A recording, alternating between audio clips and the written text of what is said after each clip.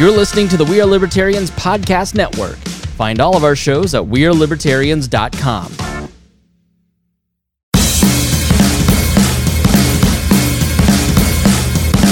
Welcome to the We Are Libertarians Daily Podcast. I'm Hody Johns. I am your host, and I'm joined by a new voice to you, not a new voice to me. It is Zach Ripp. Zach, how are you doing today?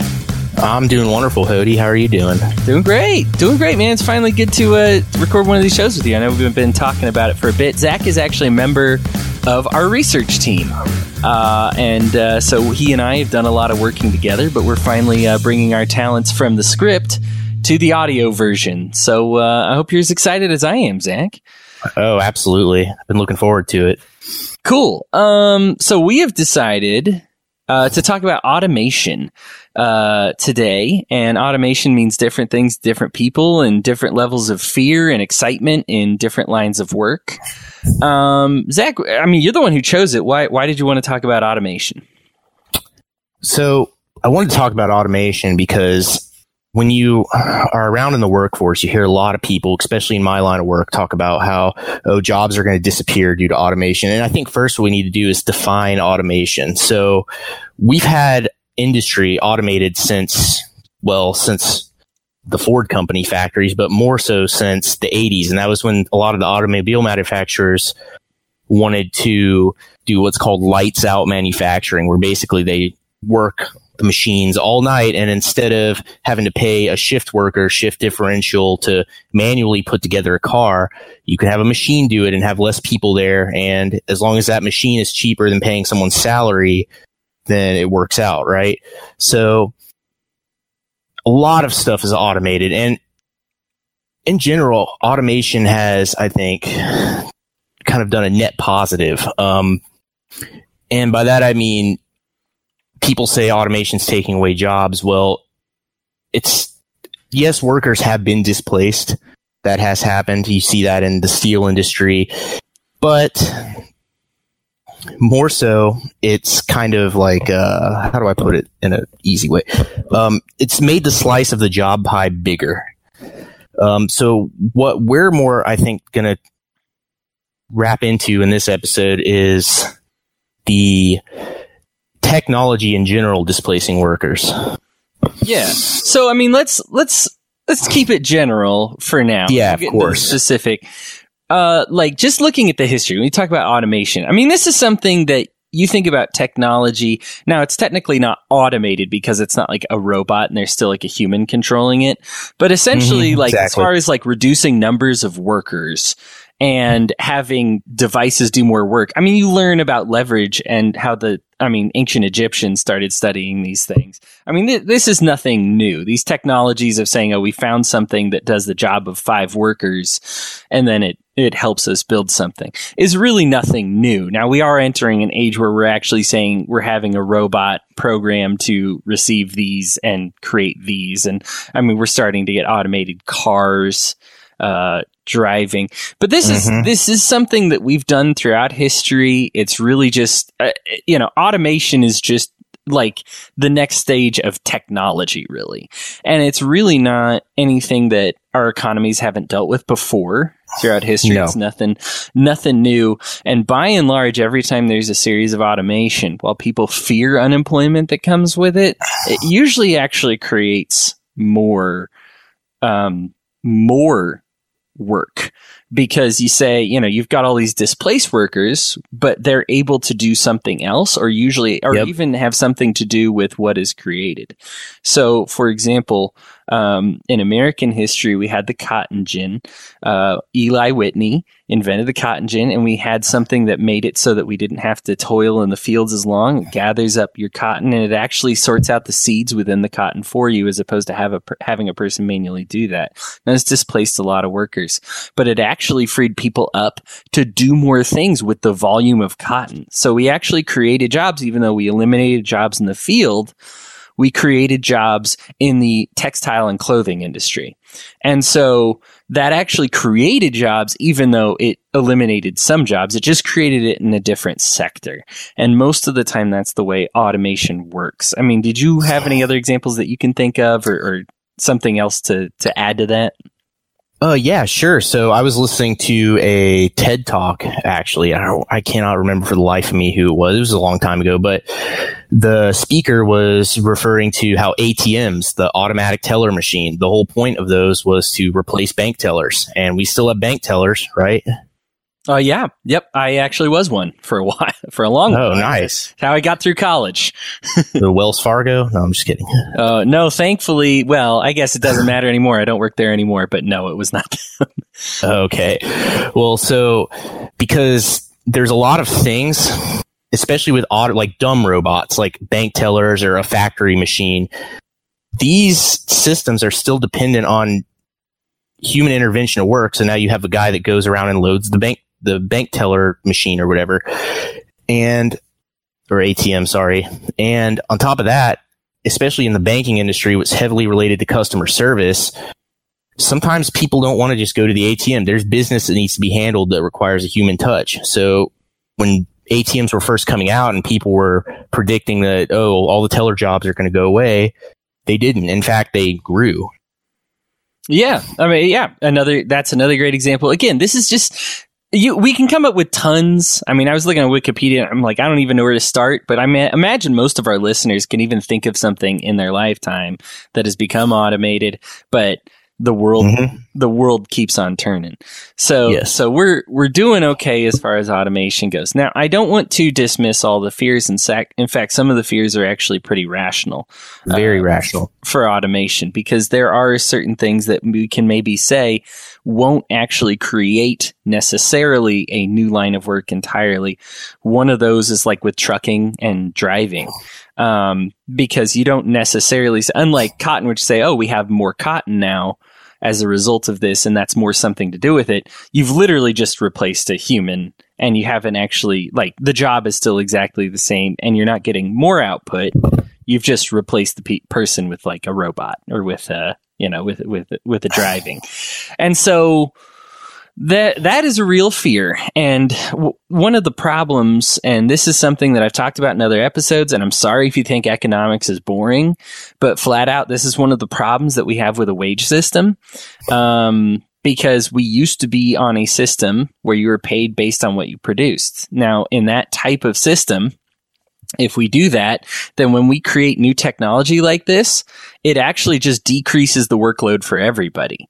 You don't have to, because it's not based on currency, it's based on GDP. So if you create more stuff, well, that makes and you have access to that stuff at a cheaper cost, then you don't have to work as hard. It just replaces X amount of hours that you would have had to work in your life, and you now work that much less. But now, because we're on an hourly system, right? We have these minimum wage laws. We have these, really the wage system in general, as opposed to being based on stuff, is based on your hourly work. And so if we're cutting back on your hours, you're not going to make as much money. And so we've designed this economic system. This is a post-Keynesian economic model. Right. So Keynesianism comes into place in the 1900s, and we designed this national income identity equation. It's the same income identity that all the rest of the major countries in the world adopted. But there's a significant problem with it. And that's that GDP equals our total spending. And what we spend does not necessarily mean that we have GDP. Now, when you hear GDP, that just means stuff. All right. Don't overcomplicate your brain. It means stuff and services. So that's the actual value of our country. Now, the problem is that this system would suffer with automation because we'd be spending less. And so therefore our overall GDP would go down, which means the currency in the system would go down, which means our economy as a whole actually would suffer with just I guess we'll call it a net zero automation. We just replace a human with a robot, like in the case of drivers. It doesn't have to be that way, but that's the way we've got right now. And so we do need to take a look at these type of economic systems and say, well, that's one of the problems with the post-Keynesian model. And it's actually not as hard to change as you think. When we talk about national income identity is a lot like gender identity in the sense that you get to self-identify. A country gets to choose how its own currency is valued. Now, if you choose a bad equation, then people aren't going to use your currency, right? It's not going to be worth as much. And so we have to choose an equation that has some sort of checks and balances within it. Otherwise, it falls apart. So we can actually upgrade this equation. We're not talking, and it doesn't have to be the old equation. We can make it progressive, but we can progress to an equation that says, hey, this is based on our amount of stuff, and that amount of stuff's not based on what we spend on it. It's just based on stuff. We could develop that equation. We haven't. And so unfortunately, automation actually does hurt some people. Do you have any of the, I talked a lot there, but do you have any of those same fears or anything that you wanted to input on that? Sure. So when we're talking about technology displacing people, or automation, there tends to be three perspectives kind of floating around. There's the optimistic one that it's going to liberate people from dangerous, monotonous work and free them up to be able to do other things or maybe more high skill labor. There's the pessimistic one, which means that, society's going to collapse and no one's going to have a job and everyone's going to starve to death while the rich get richer, blah, blah, blah. And then you have kind of the middle of the road, more Occam's razor, where it's going to happen. It's inevitable. As long as humans are around, we're going to continue to innovate. We have since the beginning of time. But we need to be prepared. And we need to have, we need to have our society prepared to face these changes. And we talk about like how robots and automation, how those replace people, free them up to do other things, right? Yeah. But what happens when, and this is where I'm going to get into AI and machine learning, what happens when a robot is intelligent and can learn and doesn't need to be programmed? And and we are talking maybe a little bit futuristic, but yeah, that's another thing to think of as well. If you're thinking that you're in a line of work that can't be automated, just remember that that's how people felt 100 years ago when these assembly lines started coming along and these more industrialization started coming, like, there's no way I'm going to get replaced. And there's no way this is going to happen. We've already got robots that are making music, which is something that you wouldn't consider an AI that borders on AI because it's taking something that's not just 1 + 1 = 2. It's adding a lot of other values. Yeah, absolutely. They have AIs. I don't know if that's the correct term, but that are able to diagnose and prescribe medicine, like diagnose illness and prescribe medicine. It doesn't, same with lawyers. They have AIs that they're programming or creating to take out the redundant, monotonous tasks that lawyers spend most of their time doing, like all the law research and whatnot. And it doesn't have to be perfect. It just has to be better than a human. That's it. And cheaper. Right. And the idea that I think a lot of it say, well, some people just want that friendly face. That's what, at least when I was growing up, that's what we always told ourselves, how we weren't going to get automated. Because as a server at a restaurant or at a teller at a bank, we always said, well, yeah, everything could be done through an ATM, but people just want a friendly face. Well, slowly but surely, these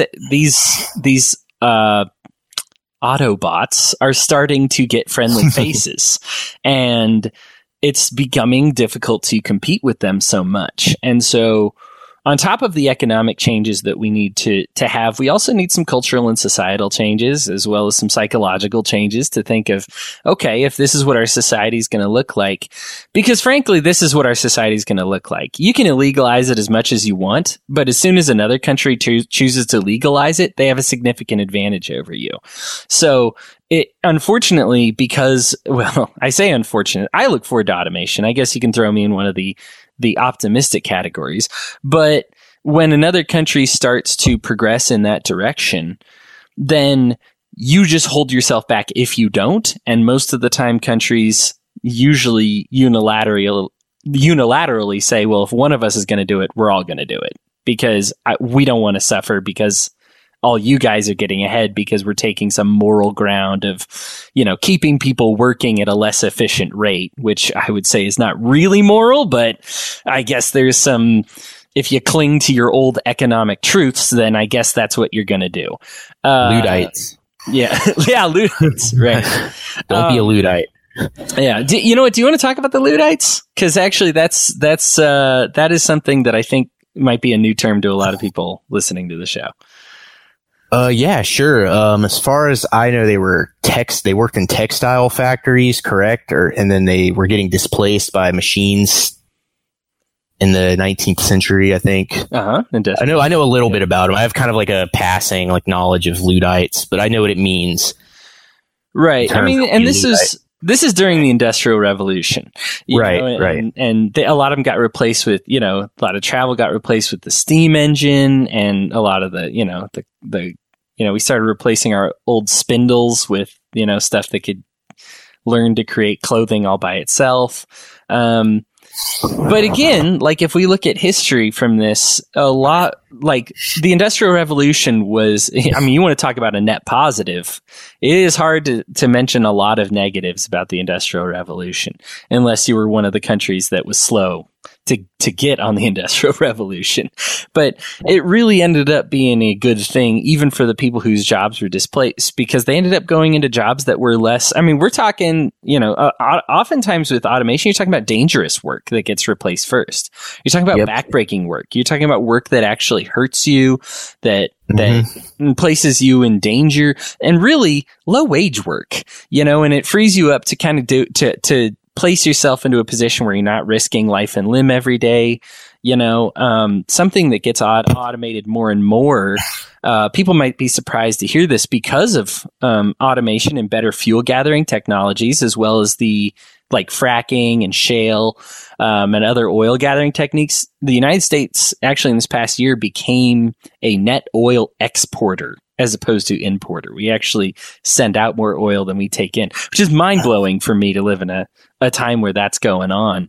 But it's in large part due to the automation, because we don't have to have people making, and as perfect as you try to be, we don't have to have, people in mines all the time and do this whole gathering. We have some automated systems, and, we keep perfecting it. And so it does decrease the amount of jobs, but it's usually these dangerous jobs that we kind of have to have somebody for that could, and we've freed them up to do other things. In fact, you've seen the employment rate, let's say the unemployment rate decrease, even though we've been replacing these workers, because especially with fuel, that makes a million more other jobs available, because fuel is kind of what makes our economy go, so that's been one of the things that helps out. To get into the psychology of it a little bit, when we're going through this automation, I was reading, so one of the books that we're reading for the book club right now, by the way, there's a We Are Libertarians book club. We're over on Goodreads. If you want to join us, just search for the We Are Libertarians book club and you'll find us. But we're reading them right now. And one of the things that he talks about is this fear of the future and the fear of automation. And, what if instead of right now we know it is the Industrial Revolution, but we always tend to name this next stage as something really scary. And with the example he gives, and I really like it, is what if we had called it the post-agricultural revolution? Just give it this really scary, life after farming, because it freaks people out. Now we know that looking back at it, life after, I guess, hard work farming is not so bad, but if when you're in the middle of it, it freaks you out. I don't have a lot of comfort to offer somebody who's driving a truck right now, other than most of the time it's worked out in the past. And hopefully we do make some changes into our economy, but it tends to work out for the best. Can I make a promise on that? No, but history tells us that. And so that's kind of like the optimism that I hope people feel when they look at it. Yeah, so I don't want to be negative here, because I think it is important to look at the past, but I think using the past to predict the future in terms of technology may not be the best idea. And that's because technology doesn't increase in a linear fashion. It increases exponentially. And by that, I mean, we don't want to underestimate the power of it and the power of machine learning and AI and its ability to replace pretty much anything in almost any sector. We want to approach this with cautious optimism. And that's kind of my whole standpoint on it, is cautiously optimistic, because like you said, it does work out in the past. There are things we can do. We need to, one thing I think as a society, we need to get out of the mindset of this is my job and this is what I'm going to do forever, because you may not. And especially with the rise of technology, and you need to constantly be updating and growing your skill set. And if that means maybe learning how to code or learning how to be an electronics technician or something, those are jobs that I think might open up, or maybe like a drone operator, to fly packages for Amazon instead of being a truck driver.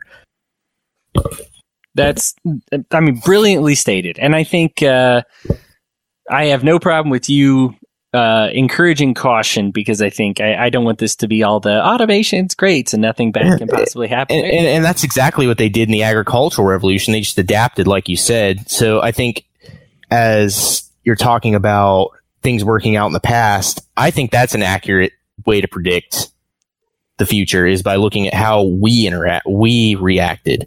But also, we have to be careful. Well, you brought up it's nonlinear. There's a lot of other factors to consider.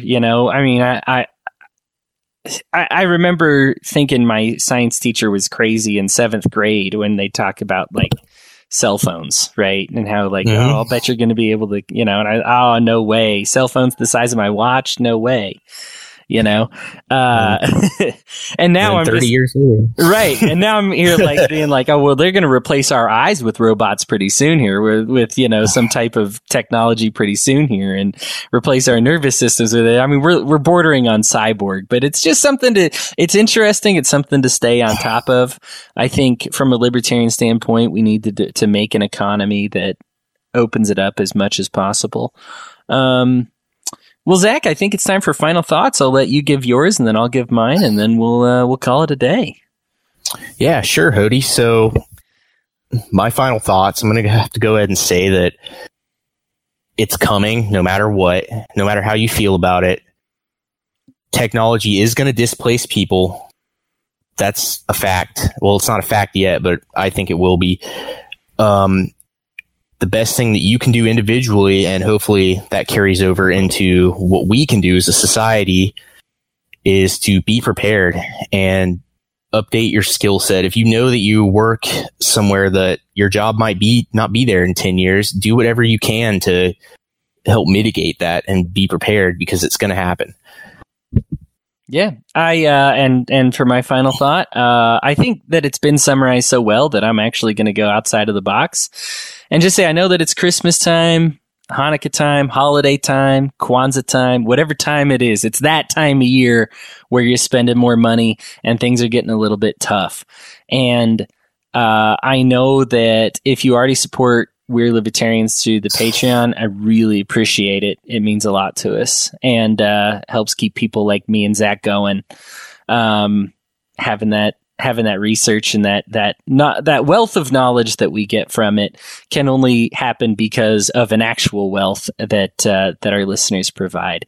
So if you're already, if you're supporting us right now, I know it might be hard, but we really appreciate it. If you're not supporting us yet, if you get through this holiday season intact, or you find that grandma and grandpa gave you a little bit of money, man, even just $10 a month gets you access to a lot of stuff that you don't have. It gets you access to chats that you get to be a part of, that have the hosts in it, that we don't air for the regular listeners. So please consider just joining on Patreon, joining the book club, joining Discord. There's Discord. Since Zach and I are here, there's actually openings on the research team. We love every perspective that we get on this research, on the research team. So yeah, if you're interested in joining Zach and me and even more people, let us know. And until then, Zach, you have a good one, man. Yeah, you too. And just so you guys know, I quit World of Warcraft to join the Patreon, and that was very hard for me. So, dang, do what you got to do. We are libertarians. You're a warrior, man. I appreciate it. It was actually a death knight, but thank you. Have a good one, man. You too.